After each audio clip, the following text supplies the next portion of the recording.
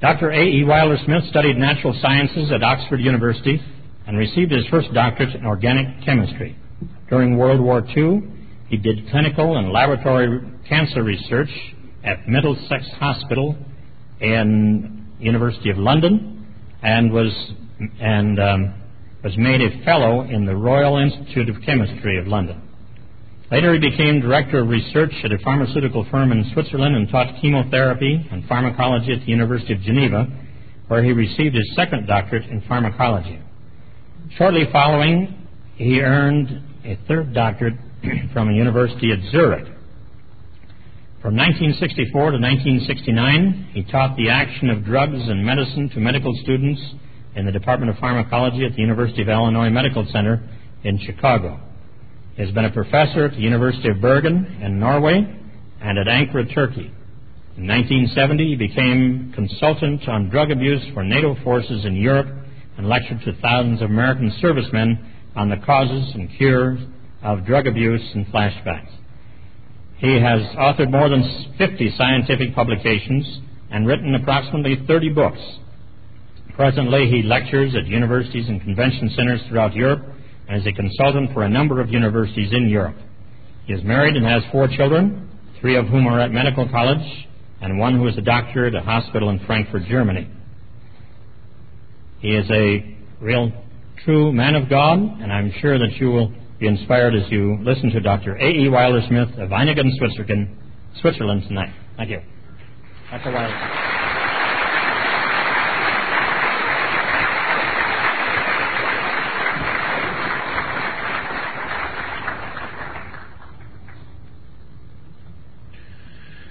Good evening, ladies and gentlemen. I want to talk to you, at least I don't want to talk to you, but I'm going to, on terrorism and the criminal brain. Now, in a moment of great weakness, I did give this subject as a possible choice to Dr. Hillester, and he took it. That's the awful thing, because you imagine talking to people like you about criminals and criminal brains. I just look at your angel faces down there and see what I feel like. It's just simply unsuitable, isn't it, for you? But it may help you to understand how people go wrong, because, this time and the last time I was here, I've been in many of the best homes, and you see that kids don't go the way of their parents, and some of them get into real trouble. Now, I had one just recently. Heartbreak for the parents. Why? Why do people do that? We've had it happen in Germany and in Switzerland and England and France, all over Europe, and it happens here. Now, are there any general rules we can draw up to prevent this? I'm first of all going to read you what the Holy Scripture says about it, because that's more important than what I say. Matthew 12:34, for those of you who have your Bibles handy. Matthew 12:34 and 34, that'll do, where Jesus said, Matthew 12:34, Jesus said, "How can you speak good when you are evil? For out of the abundance of the heart, the mouth speaketh. For out of the abundance of the heart, the mouth speaketh." That is, it's a matter of dealing with the heart, first of all. And then there's 15:34 I need to read to you. Matthew 15:34. Matthew 15:19, Matthew 15:19. I took my spectacles off to look at you and just read the number wrong. That often happens if you look through the wrong spectacles, you know. Are we okay? But what comes out of the mouth proceeds from the heart, and this defiles a man. For out of the heart come evil thoughts, murder, adultery, fornication, theft, false witness, slander. These are what defile a man. Now, the last one I want to read to you, friends, is a very nice one. And here you've got the nitty-gritty of it all. It's in Proverbs chapter 4. Proverbs chapter 4, verse 23, where it says, to sum up all that I've read just till now, where it says, keep your heart with all vigilance. Keep your heart with all vigilance, for from it flow the springs of life. For from it flow the springs of life. I just pray 1 minute before we speak. We ask Thee, Lord Jesus, as Thou didst of old, open our hearts, open our understanding, that we might understand Thee and Thy ways in this most difficult problem. We ask Thee to bless and purify my lips. The thoughts and meditations of our hearts may be always acceptable before Thee. Amen.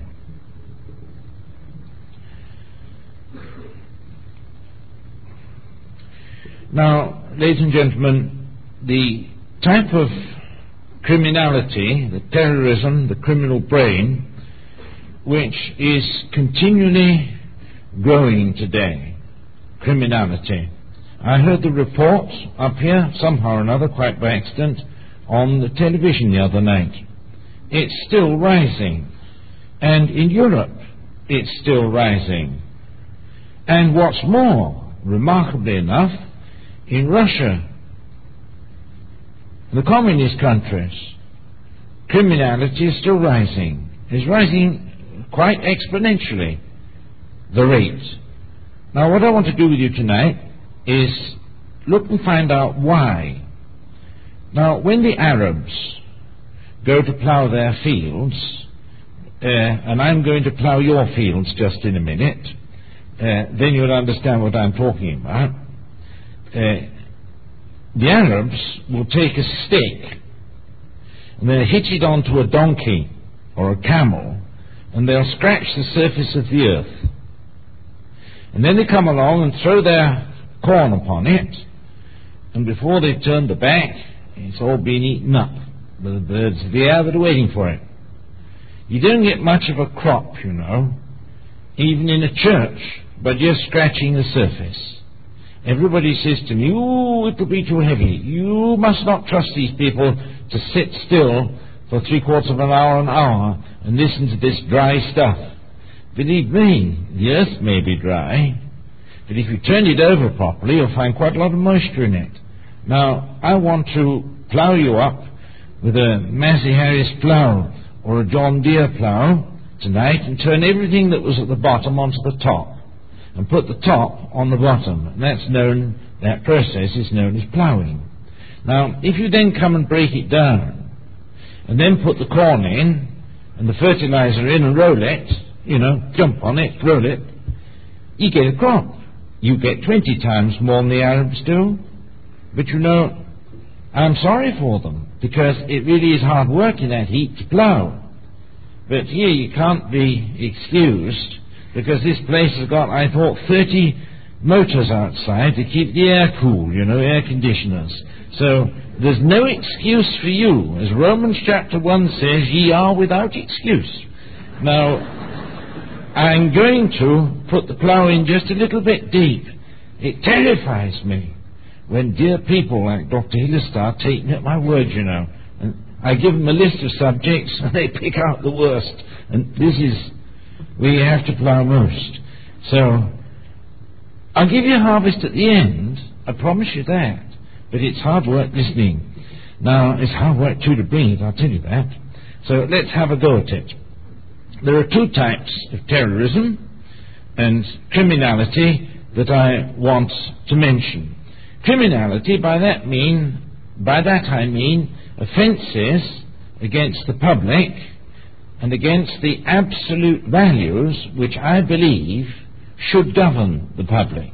I don't believe in relative values. I believe that we wouldn't have the millions of laws and petty laws and sub-laws and penal codes that we have to have and pay legislators millions of dollars a year to draw up and then redraw them up and then throw them out because they're no good, if we stuck to the 10 absolute values that the Old Testament gives us. I mean the 10 Commandments, because they're all summed up in that, you know. And if we stuck to those, we'd have the straightest signpost to Christ that there is. And that's what we need to combat, most of all, the criminality we have. Now, the first type of criminality we have is, of course, the personal criminal. The second type that we have is the state-organized criminality. Now, if a state is full of people that reject criminality, then only a minority of criminals can rule. Now, you find in certain countries that shall not be mentioned, you find that is the case, that you have a minority of people who rule in a criminal matter, and the majority, because the minority holds the power, has to submit to it and can't do anything. In the end, they lose courage, and they sit there and just let it all pass over their heads and go to sleep as fast as they can, as long as they're not too hungry. Now, in this country, that's not the case. You have a say in what happens. And if you don't, then of course you must take the consequences for it. If you know all about the code which God drew up, if you all of you stand as a man for it, you know, a minority here could never get through, because so many of you are Christians, and really dedicated Christians. When we go into a university, you know, we don't have in Europe a crowd like you behind us. I've just been into the Marxist University of Bremen, where every member of the faculty is a Marxist, and a left, extreme Marxist. And we did it the first time ever with two girls in their second year, and one boy, a freshman, and mobilise the whole university. You're living here in paradise, you know. Well, a foretaste of it anyway, because I am a millennialist by conviction. But if you've got a majority of people who personally reject it, then you can keep a minority in order. Remember this, that there are two views on how criminality can arise. The first view is that the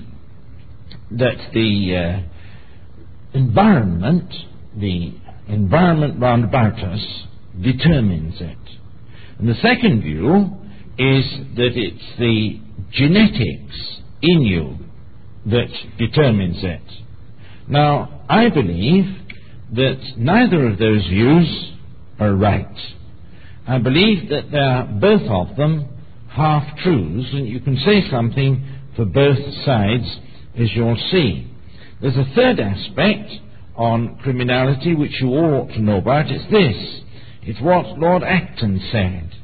He said, power corrupts, that is, makes criminal, and absolute power corrupts absolutely. Now, in many countries outside America, you'll find that minority wields absolute power. And if Lord Acton was right, which I believe he was, you'll find the very fact that you put too much power into a man's hand, because of his weakness of his heart, he will become corrupted by it. If you give him absolute power, he'll be absolutely corrupted. Now, of course, that doesn't fit into the environmental explanation for criminality, nor does it fit into the genetical It's probably both. It's the power, which is, of course, partly environmental and partly the power which you have in your hands, which will do it. You can make almost anybody a criminal, you know. Don't think, when I talk about the criminal mind, listen very carefully what I say, don't think that when I talk about the criminal mind, I'm talking about those outside this church. Everybody has it in him. Some of us more, and some of us less. Some kids have more difficulty with it than others, and some have less. And I believe that to be due to a combination of the environment, particularly your family environment and your church environment, and also to your inner environment, that is, your genetics. Now just let's have a short overview of this whole problem. Years ago, during the 19th century, there was a man called Cesare Lombroso. Also Cesare, you call him Caesar. Lombroso, L-O-M-B-R-O-S-O, Lombroso. And he was an Italian expert on criminality, criminologist, and he said that criminality was due to atavism. Now, you know what atavism is, don't you? It's called an atavistic reversion. Are you all with me? You all know these technical terms, don't you? I said it again to plough you up, and I'm just about to start. It isn't too bad. It merely means that we allegedly came from the animals, that animals were our forebears, okay? You know, apes and half-apes and gentry like that, and that we, when we become criminal, fall back. We're throwbacks from that state. Well, of course, the whole idea is neo-Darwinian, and therefore what we're happy to call bunk. It isn't true. But I believe that you call it garbage, don't you? If I'm speaking by interpretation, and I'd never dare do otherwise in a church of Chuck Smith's, you see, that wouldn't do at all. So I speak by interpretation when I speak, and I think that idea is just ridiculous. But so do most people today, because you see, it's an insult to the animals. The animals whom I love, well, they will kill and things like that, but they haven't half the skill to kill that we have. So we're real consummate criminals, mankind, because we use our intelligence to do it, whereas animals are mostly instinctive in these matters. I mean, a lion and a cat, they just have to kill, and that's in their nature since the fall. I believe they'll get cured of that when Christ comes and sets up his kingdom on earth. But at the moment, they're suffering under the fall. Now, that's roughly criminality. You get it in the person, and the sum of it you find in the state. One of the questions my wife dealt with in her book was this. Dr. Hillester asked her last year, how could a people like the Germans, who are hard-working and intelligent, they certainly are, and how could they ever slip into that elephant trap, which they called Hitler? However could they do it? Now, you'd think, you know, that a kid coming out of a good home, where father and mother, mum and dad, looked after everything well, you could say exactly the same thing of that kid. However did you come to get into that mess? You see, as Lewis says, C.S. Lewis, my old professor, he said the slide down into hell is not even a step ladder or a stairs. It's a slow, gentle slope, and you don't know that you're going down the slope.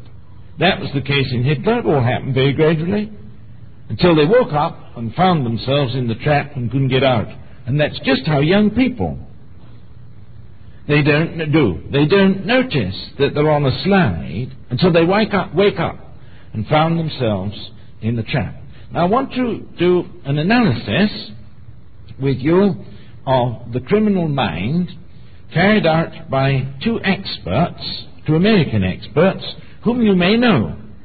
They're both of them psychiatrists, and they both of them work at the St. Elizabeth Hospital in Washington, D.C. for the criminally insane. That is, they were put there because they were not guilty by reason of insanity. You know this formula, don't you? And these two psychiatrists who did their work, they're not, as far as I can find out. I don't want to sin against any of your amendments, you know, and note publicly their religion. I wouldn't like to do that.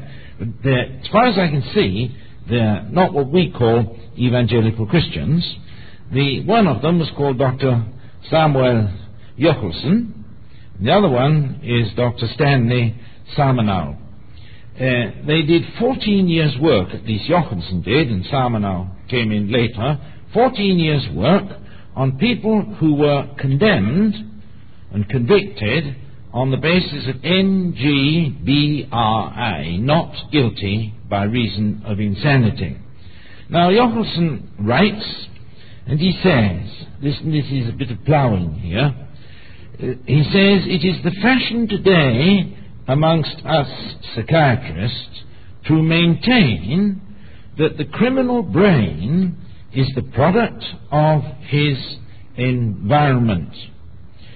He says that is so general that most psychiatrists teach their patients that they are the result of their environment, and that as society has made them sick, then society should pay for them to get healed.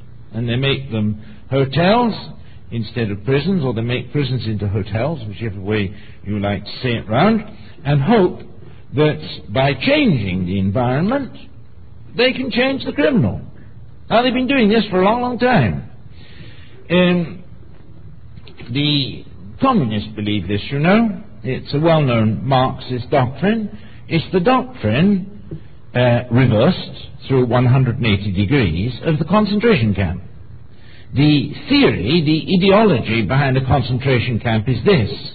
This man is an enemy of socialistic environment, socialistic society. Put him into a camp, give him no religion, which is the opium for the people, give him plenty of hard work, and that new environment will make a new man of him. Now, I don't know. That's the socialist view. Hitler's view of a concentration camp led to the same thing, but for different reasons. You see, the communists put up concentration camps wherever they are, and so did Hitler. Now, the communist view was to change the environment and make a new man of the person. That's the specific, stated intention of these people. Hitler said, oh no, these people are genetically defective. What we'll do, this is what I'm very careful what I'm saying here, what we'll do is starve them and work them to death because they're genetically incurable. And they reckoned that it would take about 180 days to extract, with a minimum of food and drink, the maximum amount of work for them, and then, if they didn't die, kill them. And there was a special arrangement for opening their jaws, taking out the gold, and giving it to the Reichsbank. There was a special arrangement for shearing off their hair and selling that to foreign countries, and anybody that take it for bedding and things like that. Every part of the body, which was then, when you used the most of it, was burnt up. It was a planned method of killing that which you couldn't correct, you see, and making a profit out of it at the same time. Now, read the books on these things. You'll find them everywhere in the literature if you go and look, and some of the references in my wife's work and some in mine work. You see, the same results came out for different reasons. So don't put things in the same category because the same result is there. Now, let's just have a look at the evidence for both sides. Environment, because so many Christian parents have said to me in recent years, how could kids come out of my house, our house, and land like that? We had the Baader-Meinhof group in Germany, you know, and they just simply shot down everybody in their way. And you know, some of them came out of pastors' homes. We had the criminal lawyers that they had access to, who only studied law in order to defend such people, such criminal people, in the eyes of the law. Plenty of doctors' houses have supplied criminality of the worst type. And people just say, well, how can an environment like that, even a pastor's environment, produce a kid like that? Now, let's just have a look. The police in Liverpool in England, where my son qualified in medicine last year, and which we have fairly close contact with, they have, not far from the railway station, 2 huge high-rise buildings. Full, new and full of families. 2 high-rises. The police are now seeking permission to blow those 2 new high-rises up because they cannot cope with the criminality that comes out of those high-rises. And they want to blow it up. The railway won't let them blow it up because it's too near their main lines to London. But they want to do it. You see, they're fully convinced of the Marxist doctrine that the environment produces the criminality. And the trouble is, there's something in it. That's the trouble.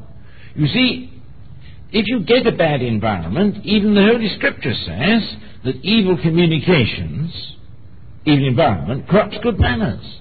But they hope by knocking out the environment that they'll produce good manners. You see, the doctrine's half true. And therefore everybody's confused on this. Now, Jochelsson and Salmano went into this. That's evidence, you see, for the environment. But it isn't complete enough. Now, if you take the evidence against the environment being so, you can take the pastors' homes that we've mentioned, the doctors' homes, the lawyers' homes, which certainly law-abiding. I don't know whether the pastors were very conservative or liberal. I wouldn't dare say a word on that, but I have my doubts, if you know what I mean. But they say, well, how can a home like ours, an environment like ours, produce kids like that? You see, we're really stymied on the cause of these things. Take another one. Here's one that ought to have worked. Stalin himself, perhaps one of the biggest personal criminals with more souls on his conscience than anybody else living at that time. You remember the 30,000 Polish officers? He got out of the hands of Churchill after the war and murdered every manjack in a wood in Austria. And that man was a candidate for Greek Orthodox holy orders, studied in a seminary. Why didn't the environment do something to him? Because he didn't. So you see, you've got it some cases good and some cases bad for the environment producing lawyers, criminal lawyers' brains and criminal other people's brains. Wherever you look round, some good homes don't produce good people and some good homes do. Now, what can we say about it? If you look at some of these good homes, you know, that have produced criminals, and which the fascists quote to say the environment doesn't do it. When it works, the communists vote to say it does. And when it doesn't work, the other ones come along and say it doesn't. I'm putting you into the complexity of this. Don't give pat answers, ABC answers. They're usually wrong. They're usually one-sided. Now, if you look at these homes, and I've looked at some of them, you will find, you know, that even though it was a pastor's home, we had a number of pastors' sons and daughters who shot tens and twenties of people down on the street and then murdered their victims. If you look at those homes very carefully, now I'm going to say something may hurt you, you'll find that there was very little prayer in those homes. You find that the kids were refrigerator kids, as we call them. They came home, opened the fridge, took out a can of something, slapped it on a piece of bread with some butter, ate it, and went. And they did that for years. You know, the ordered home, where father and mother get down to breakfast together, and before breakfast they'll commit the day at table. If they haven't done it in bed beforehand, as well as we try to make a practice of doing, well, we do make a practice of doing. You know, they don't have what we call the spiritual nourishment regularly as a family at table every day. I know lots of Christian homes, you know, that will say, we thank thee, Lord, for these good gifts. Amen. They'll say that, and I'm very thankful when they do.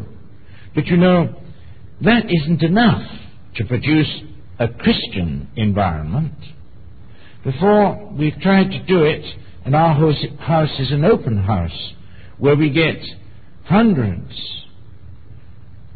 of unbelieving students in any time of the day and any time of the year. We make sure that there's first of all the rewashing of our souls at the beginning of the day in the blood of Jesus to purify us from all sin. And we confess what we've done wrong.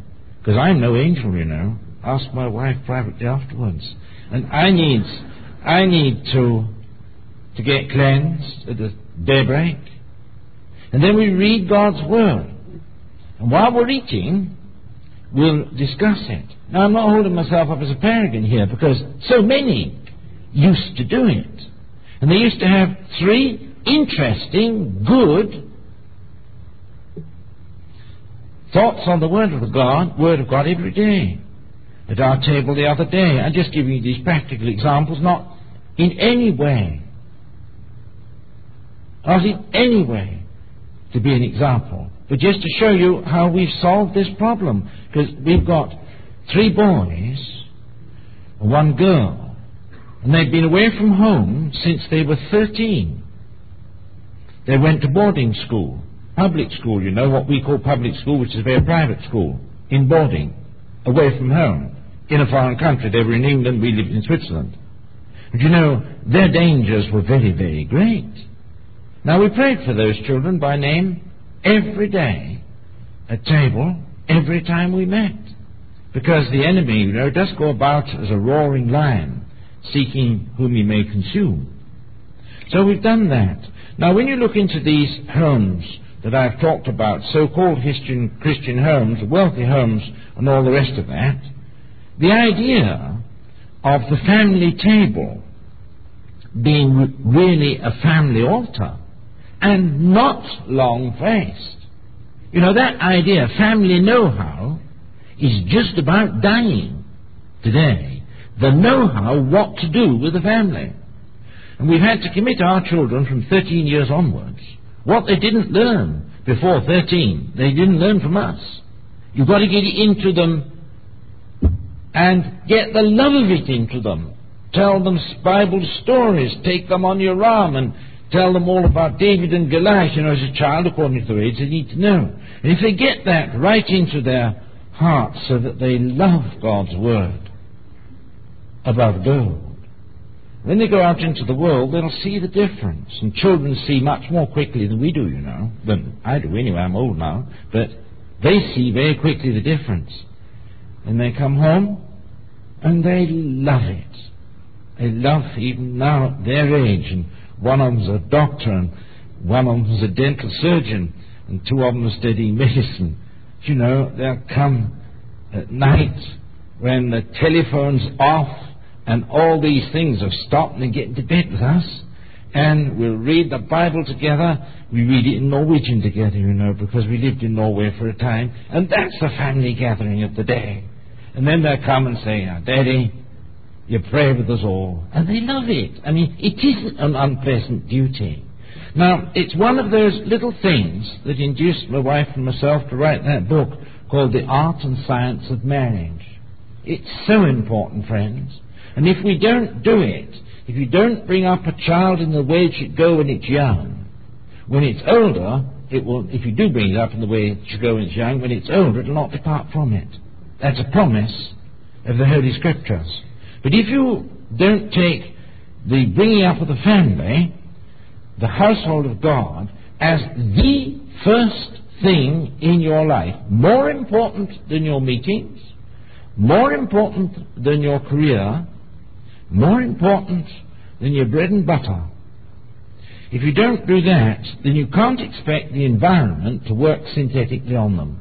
The environment certainly is important, but it's important for a Christian in a double way. That in the first years of their life, they know that the supreme joy of the parents is God's Word and Jesus, who is the author of it. And that sticks in a child. They love it. Do you know that even mentally handicapped can understand that, although they won't understand their algebra, but they'll understand that. And we've seen it time and time again. Well, now that's what I mean by environment. And that's what I mean by a Christian environment. Now, about the genetics, well, my wife's my wife, and I'm her husband. And about the genetics, well, we had to take what comes, you see. But our job is to treat and bring up, as I'll talk about tomorrow night, the Lord willing, how the genetics can be fructified by the environment. Now, let's get back to the science of this. I'm just a bit afraid to get started on this because it's rather hard, but never mind.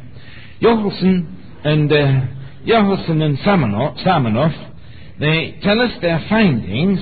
I'm going to give you the data now. On 255 hard-boiled NGBRI, not guilty by reason of insanity patients, during 14 years. Now, this is a good scientific work, which I would advise every teacher here to have a look at.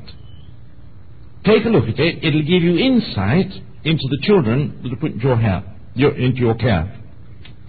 Now, they say this. The first conclusion they drew was this. Listen so carefully. Bad economic and social conditions are not the deciding point for criminality. You got it?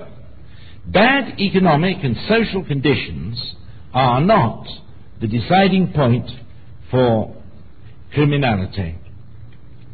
What they say is that the deciding point... Oh, are you listening to me? The deciding point in criminality is wrong methods of thought instilled into a child in its youth. Wrong methods of thinking. These two people came to that conclusion. They are not trained in thought. Now, you remember this, friends, that the Bible says, if there's anything good, if there's anything holy, if there's anything clean, think on these things. If you concern your brain all day long with the horrible things of life, and there are plenty of them, which you get rammed into you by television, newspapers, and radio all day long. If you only give your brain this sort of grist for its mill, if you only feed this sort of input into your brain, then your brain takes on the stain and the colour of what you put in. If you feed a child on creamies, his brain will get disturbed and stained by them. Now, I'm not going to say you shouldn't read any creamies. I have read one or two. I don't read many. I tell you, they're too boring for me. But if you only feed your brain on that sort of thing, your brain will begin to think crookedly. And these two psychiatrists say that the study of these 255 hard-boiled ones had been, from the right of the start, never trained in putting out a bad thought and knowingly putting in a good one, knowingly considering Jesus. Just as the Bible says, consider Jesus. That is, feed all the evidence that you have about him into your brain. And that will straighten up your thinking processes. Because, you know, most of our schools, I'm talking about Europe now, our children went to school here, but they left when they were about 13 or 14. And I wouldn't like to say what it's like now, but most children are stuffed full with facts and never told the methods of dealing with facts to form an opinion. Now, the Germans, where I had most experience in my later life, are certainly full of facts. But what to do with the facts came out when Hitler came. He promised them bread, and they were hungry, so they believed him. Now, that's no basis, you know, for believing anybody. And they've never been taught that basis. If anybody promised you anything, you'll be had by any confidence trickster. And they were. Now, I wonder if this country were to get into real economic difficulties. You've got enough. But here, it isn't like it is in Europe, you know. They work on a far smaller margin than you do. And if anybody comes and promises them anything, they fall into the con man, you see. And we can do it so easily. And these kids have done that. Well, that's the first thing I wanted to tell you. Bad economic and social conditions are certainly not the main condition for criminality. Wrong thinking is. Wrong methods of thought. Now, the second thing is, he says, and this is quite a startling one, rapists and murderers are not fundamentally different from normal people. Well, I think about that for quite a long time. Now, let me try and help you.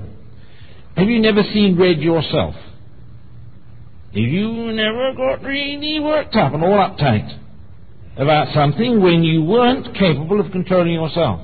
I tell you, I have. Even though I've been a Christian for many, many years. And I say that to my shame.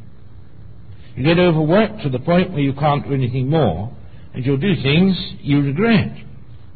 I know what it's like.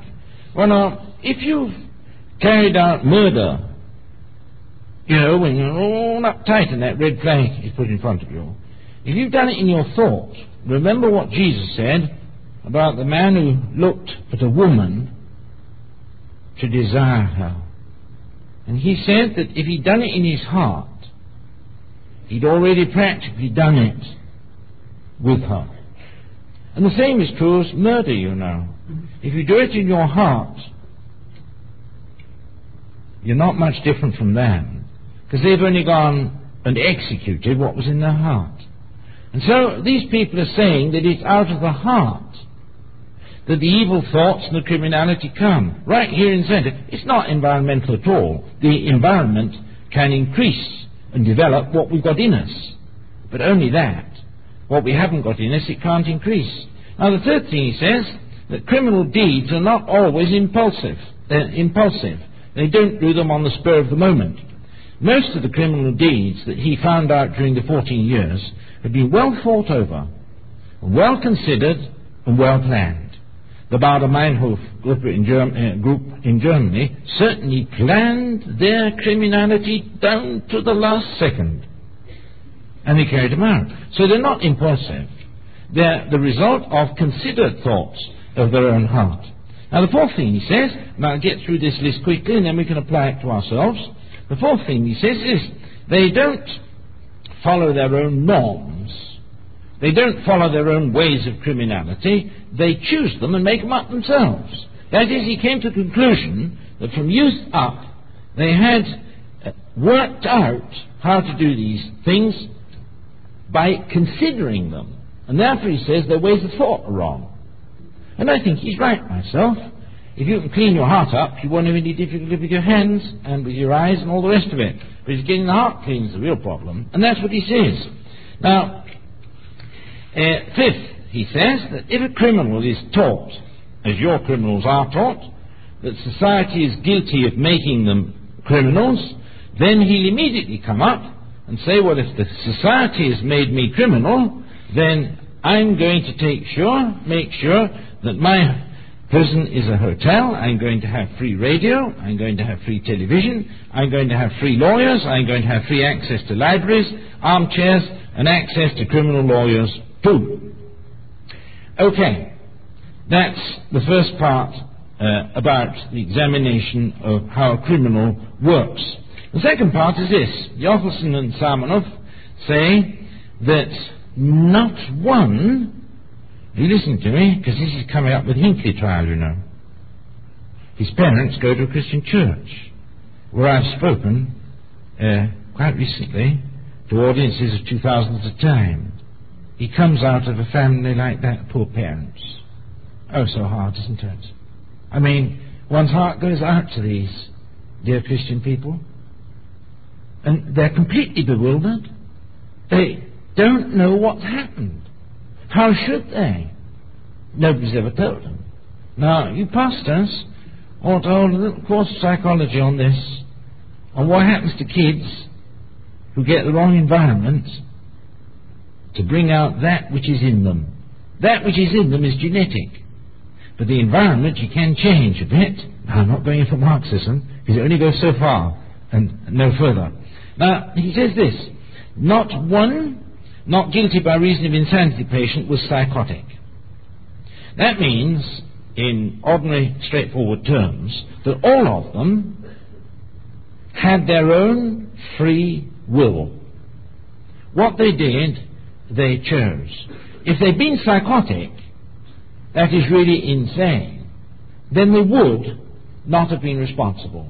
But as they weren't psychotic, their wills were in order. They weren't mad when they did it. This was thought over in thought, but the thought was screwed up. The thought was crooked. Now, all of them, he says, the second point, is they had deformed characters. They were psychopaths or sociopaths. Okay, but the deformation was self-inflicted. And their wills were still under their control. Third thing is this, no known standard therapy, and here it was I gathered that they didn't know what we know of evangelical Christianity, that there's no known standard therapy to treat such poor people. No known therapy to do it. He's speaking as a man who doesn't know the therapy that most of us know about. The fourth point was that they had no organic illness. One patient in 255 had pretty mild epilepsy. But not even he had done a crime while he was in a seizure. Not even he. So it isn't anything to do with illness at all. It's a matter to do with the will, and it's a matter to do with a crooked, deformed character with a crooked way of thought. Now he says, how can we identify these people so that we can protect society? When he says this, that the criminality begins very, very, very young indeed. He says you can tell a toddler. Think of this. You can tell a toddler that has the tendency more than other people to go that way, because we all have that tendency to do it. But you can tell those that are particularly in danger quite young. And he gives you the characteristics of finding out. He gives you how to make your diagnosis. Do you want to listen? These are experienced psychiatrists. This is new psychiatry. Created a revolution in American circles when this came out. And in European circles too, because nobody dared say it before. He says, as a criminal child, the first thing you recognize it by is they don't want parental love. Now, he doesn't mean, that they won't cuddle or anything like that. But he says they reject any discipline and any love that the mother and father might offer. Now, some kids are more loving than others, that's quite plain. And some kids are less loving than others. But he says the more a child is tending to criminality, the less it'll want of true mothers and true dads' love. Now, that's a very remarkable thing. If you've got a child like that, Samano and Jochelson say that that child will be deformed in character unless you do something about it. And what he says is that that child needs very, very firm love and discipline. Other children don't need it as much, but these children, from their genetics, do need it more than others. Now he says the way that you can develop that tendency towards criminality, some have it more, some have it less, is that the mother's foolish enough that because it's her child, to allow no discipline. Oh, Daddy, you must not spank my child. You know? That child is worshipped as discipline, as a genius. Do you ever read Bert Brecht, the German author? I don't advise you to. It's disgusting German. You'll never learn any German or any morals if you read him, but he's like that. Now, he was a Marxist, and he corresponded in all these characters that I've given you exactly to the criminal child. He's dead now, and his fame still carries on in Germany, and all the school children have to read him. But his mother, whose love he absolutely and totally rejected, worshipped him totally. And the result was he never had the slightest discipline at all. And the result was he got a deformed character. Now, I'm not judging. I wouldn't like to judge at all. I don't like to do that. But what the damage that he did in talking about these things as he did, the filthy language that he used, is not to be used in a public place, let alone in a church. Such a child, he says, the two doctors say, will endure no discipline, will endure no correction, and no criticism. How about you, Daddy? No criticism. Now, I'm father, you know. My children see me as I am. I've got to take it from them. My wife sees me as I am, and I have to take it from her. I have the tendency to push it away from me. That's in me. And by not allowing myself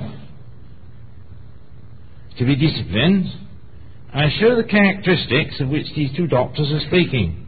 How fine it would be if we could talk to one another and really help one another without judging one another. The next characteristic these two mention, quite interesting. They're enormously active, these children. They're criminally hyperkinetic, as we call it, and they bend everything to their will with force. You know, they really put the old elbows out and go right through. Do you recognize yourself? I do. It's in us, and if it isn't corrected, we're on the slow, smooth slope to being incorrigible. I've talked with a lot of my colleagues, you know, about the scientific nature of believing in a creator. And if you say there's purpose in anything, that's like a Red Bull to a flag. Now, the danger is they think that every criticism is wicked and personally aimed at them to reduce them to inactivity. We're all like it. We all have that tendency. And the criminal child finds his comrades very quickly, his comrades in crime, but his fellowship with them is always exploitive. In reality, that child remains a loner, although he be surrounded by other loners. And because he sees that and wants more fellowship, he has outbreaks of temper, tantrums, and rage. Does it ring a bell? Do you understand me? I do. A deep, deep insight into these people, and the Holy Scriptures help you more of it. Endures no criticism. He lies as naturally as breathing.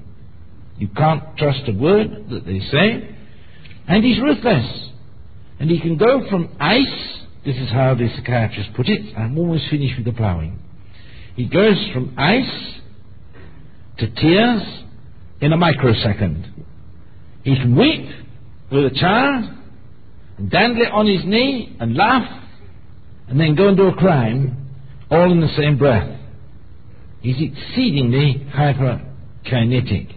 And then the last thing I want to say is this, that he's convinced that he's good. And it's that everybody else that misunderstands him. Do you recognize that one?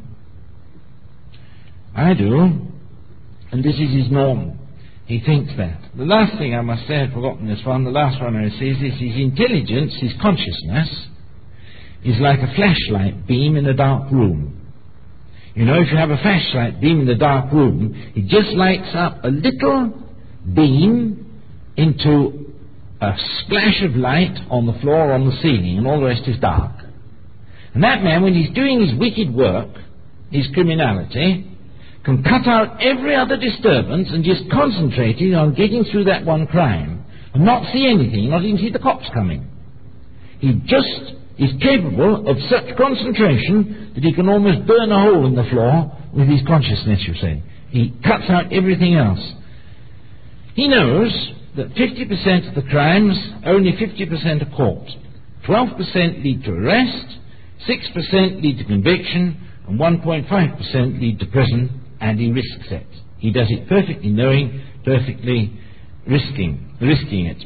Now, they sum up these two by saying that all men and all women are potentially more or less criminal according to these categories he's given. But he does say this, and this is one of the most important points, and it confirms what the Holy Scripture is saying. He says that the frontier between criminality and non-criminality can be shoved around. If a person is, say, normal, say 50% of him will go the right way, and 50% of him you have to fight. But he says you can, by bringing up a child in its youth with discipline, you can shove that frontier over that he'll have far less difficulty with the criminal side, and say 75% of him will want to go the right way. You can displace the frontier between the two. But he says the main thing that we need, and this is for the permissive society in which we live, the main thing that we need is loving but firm discipline right up to puberty, and afterwards it will take care of itself. Right up to discipline, right up to puberty, discipline is an absolute must. And above all, discipline in the ways you think. When you find yourself concerned with sinful thoughts, say they're sexual, did you say, in the name of the Lord Jesus, I do not wish to think about this, please free me from these sinful thoughts. If you're given over to greed and thieving, that you don't anymore allow those thoughts in your mind. It can be done, but it has to be started very, very, very early. Now, I'll tell you one little story that I heard recently, just to ease up the ploughing, because I'm almost finished with that. In Sweden, it is not allowed to discipline a child by spanking it. You all know what spanking means, don't you? You know, put it over your knee, whacking it. Not brutally, but ordinary discipline such as everybody used to know about. But if you say anything about it today, you know, people think that you've gone back to an atavistic reversion, if you understand what I said at the start, that you are, the ape man in you is coming out. Believe me, apes are far more foolish with their kids than we are. Now, they don't whack them at all, or very little. Anyway, you can push that over. This little story is quite good. There was a Swedish family, and the boy of about 9 or 10 had done something very, very remiss. I won't tell you what it was, but it was something remiss. His father took him out and laid him over his knee and whacked him, with his hand, for doing it. When a neighbour saw him, and the neighbour went straight to court and called on the penal code and said, no father is allowed to do that. That's wrong. So they hauled the two of them up into court. And the father said he was only trying to do what he thought to be right, because to do things like that and let it by would make him guilty too, and he justified on that basis. So the judge called up the little boy and said, now then, what do you think of a father like that, brutal like that? Do you think he's worthy to be a father? So the little boy said, Sir, I love my daddy. Daddy's often done it to me because I've tried to push Daddy over the precipice, like children do. I've tried to provoke him to wrath for you. I said I would speak by interpretation.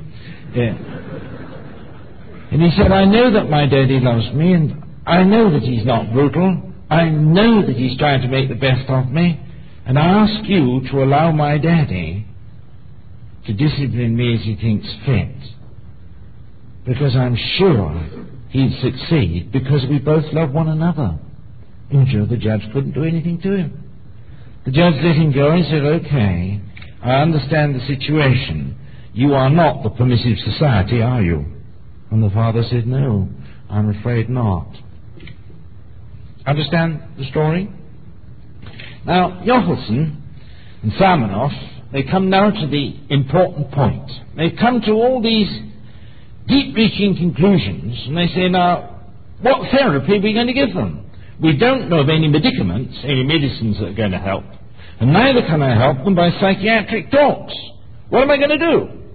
So they thought about this for a long time, and their heads almost blew up while they were trying to find an answer, because this is the problem of a nation, and the problem of the nations. And they came up with the following. Now, just listen very carefully. They came up with the following.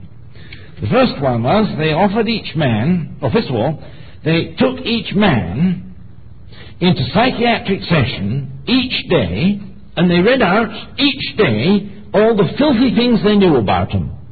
They deceived their wives. They committed adultery. They'd stolen from their fellow patients.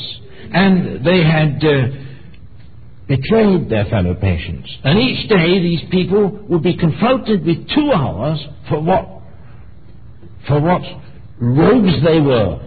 And after about 6 months of treatment like that, these people began to break down. Because they really began to see they couldn't deceive the psychiatrist anymore. All they were getting was psychiatry until now, which had said that the state and the society was guilty, and that they'd made them like that, and the state was therefore bound to try and give them a hotel instead of a prison. And then they made these sessions till the men couldn't stand it any longer. And when they broke down, the psychiatrist would say, I give you 3 options. These were all in prison permanently, lifelong. The first option is, listen, suicide. Here's the rope. The second was, now this is no joke, the second was status quo. You can stay as you are. And you have every day 2 hours with me, and I'll talk to you such as your father ought to have talked to you and didn't. And I'll do it. Stay as you are. Here's the second option. Want it? And the third option was, you jolly well change yourself. Right brutally. If you don't change, You only got the other two options. Well, you know, nobody took the rope. Not one. And there was nobody who in the course of 3 or 4 months took the status quo to stay where you are. They all knew they all wanted to know what it would be like to change. To change. Metanoia. To think again. You know, metanoia is a New Testament word for conversion. To think again. What would that mean, Doctor? Well, Doctor said that would mean that you would write every day down in your diary, herewith the diary and the pen, you'll write all the wicked thoughts down that go through your head the whole day. You'll write them all down. That's the first thing. No concealment here, because I shall find out. And they showed that they could find out. That's what made everything so frightful, that they could find out, these psychiatrists, what was going on. That was the first thing. So he handed them over diary. The second one, oh, listen. Oh, ye Americans, lend ye your ears. No alcohol. Prohibition. A bit legal, isn't it? And what do you think of that? Third one was no sexual intercourse with anybody but your own wife. And the fourth one was, if after all this you do have thoughts which you know to be bad, if you do have them, not only will you write them down, but you'll come to me and you'll confess them to me. And we'll talk about them. The fifth one, oh, ye Americans, again lend me your ears. Buy nothing on credit. All things have to be paid for immediately with cash on hand, or you'll be tempted to steal again. Nothing on credit at all. And you will rigorously and practice this total commandment to change your behavior. Well, you know, over a matter of 6 or 7 years, 1.5 patients stuck it out. 1.5 patients stuck it out. He wasn't quite sure about the half patient, how much he concealed, but he put him down as a half for the sake of being statistically honest. And the poor man, Jochelson himself, after 15 years of work, he laid down his weary head and he died. Frustration. The only thing he could offer was the law. The law brought him to complete frustration, although he knew that it was a matter of the law and the breaking of the same which was causing the trouble. And he got no better therapy than that. He was offering them Moses. And your Moses is a very, very hard taskmaster. He's very just. But there isn't the strength there in the patient who knows his weakness. There's not the strength there to do it, even though he knows that it would be the way to change and get out of the awful predicament in which they were. Now, ladies and gentlemen, just draw a little red line under what I've told you of what psychiatrists and the most advanced and the most faithful psychiatrists can do. Now, I know we have Christian psychiatrists and all the rest of it. I'm talking about the average run of psychiatrists in this way. And these were certainly good psychiatrists, universally recognized today in the world, although most people won't try to put through their doctrines into practice.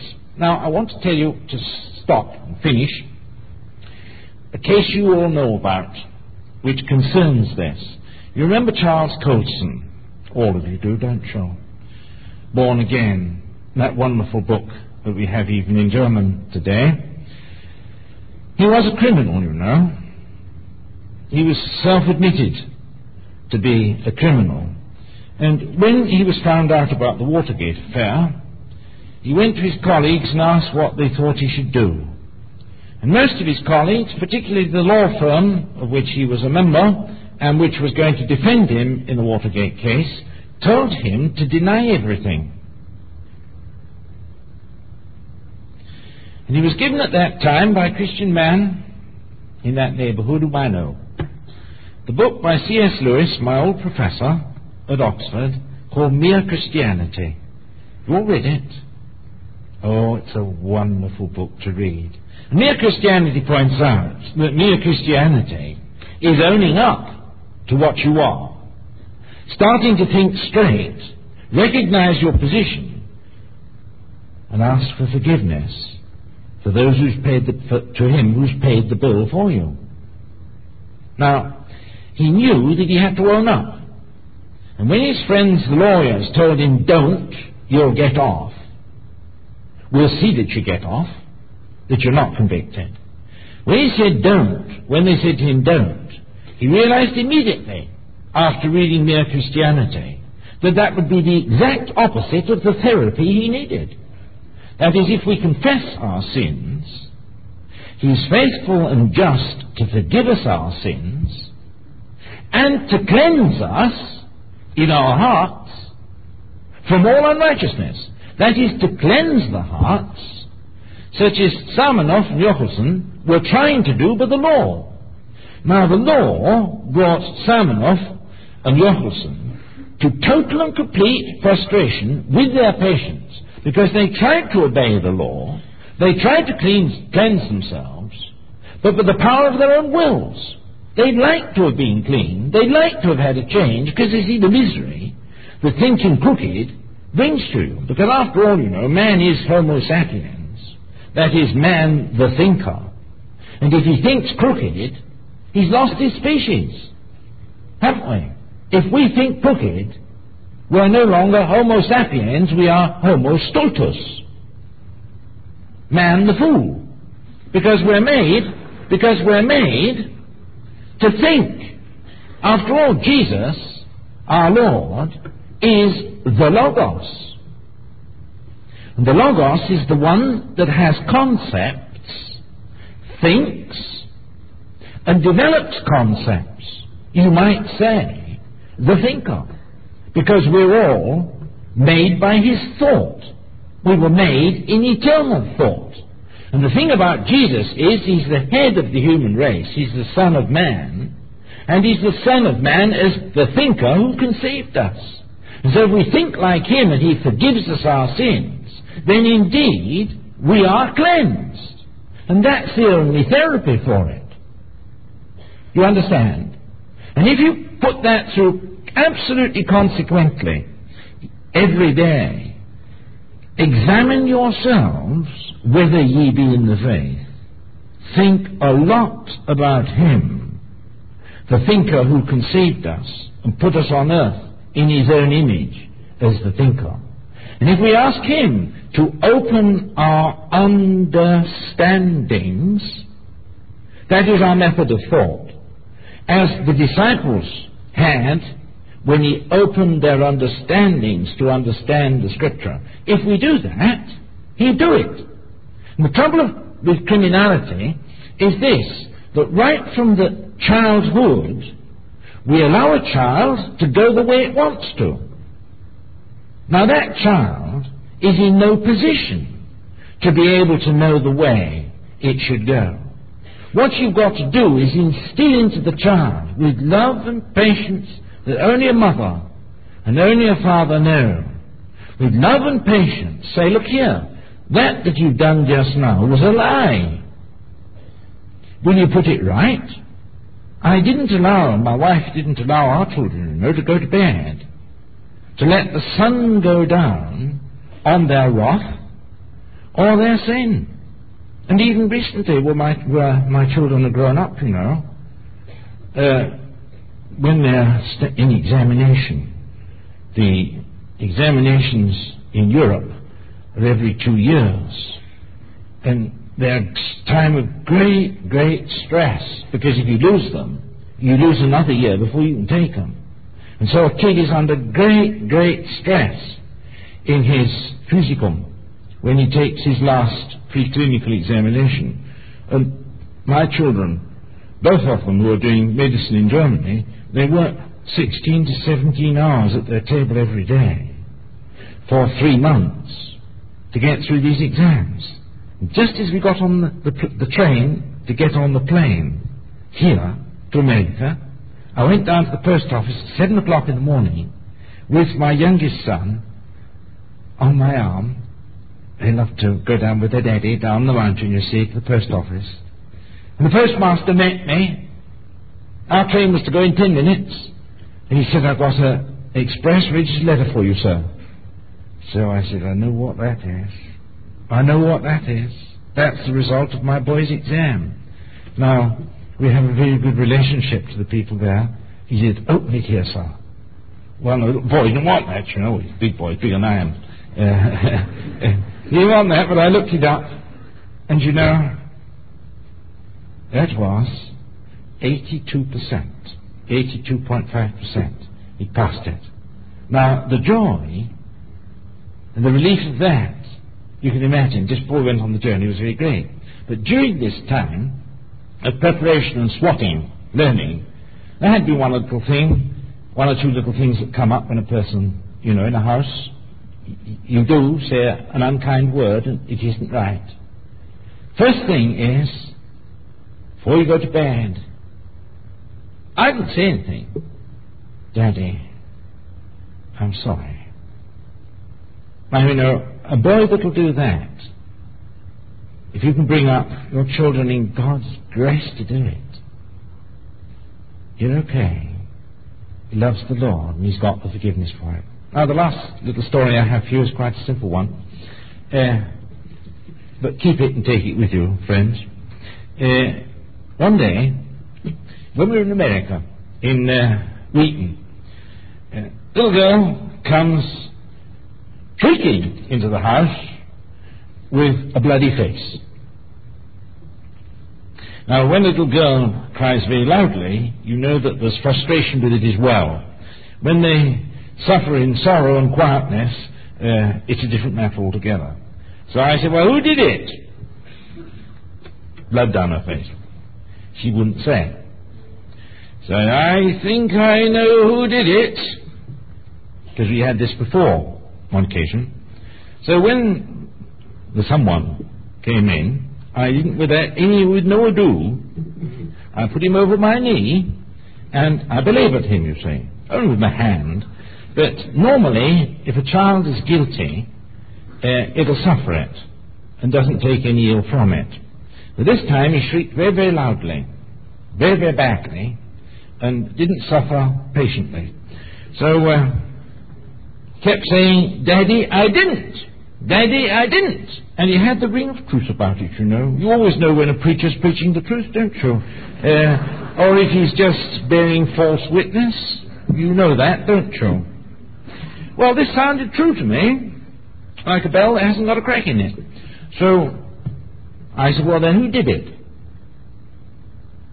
Daddy, I'm not at liberty to tell you that. Well, I thought, no, that's very noble.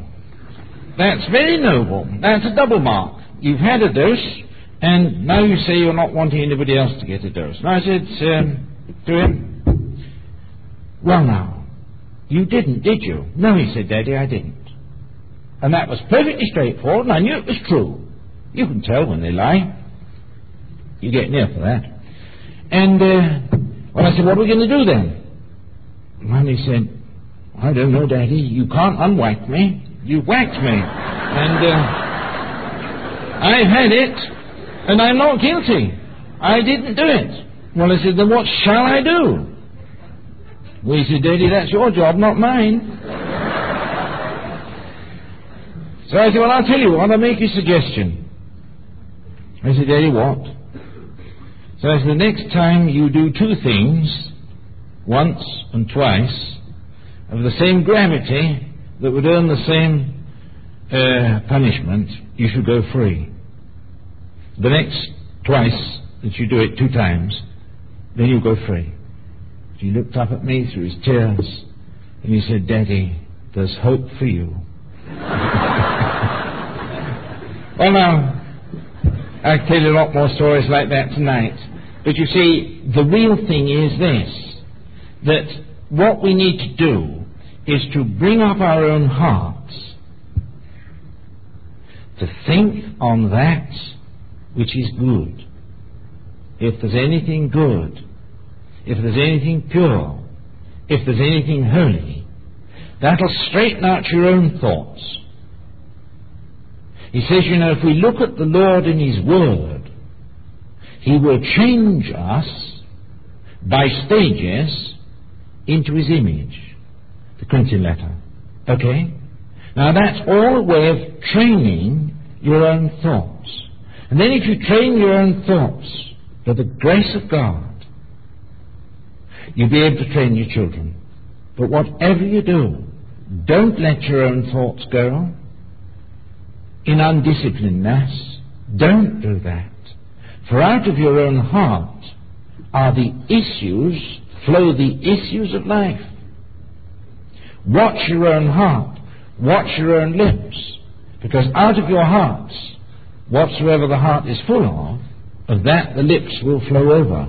Examine what you've said during the day. A friend of mine made a tape recording for a whole day of what he'd said.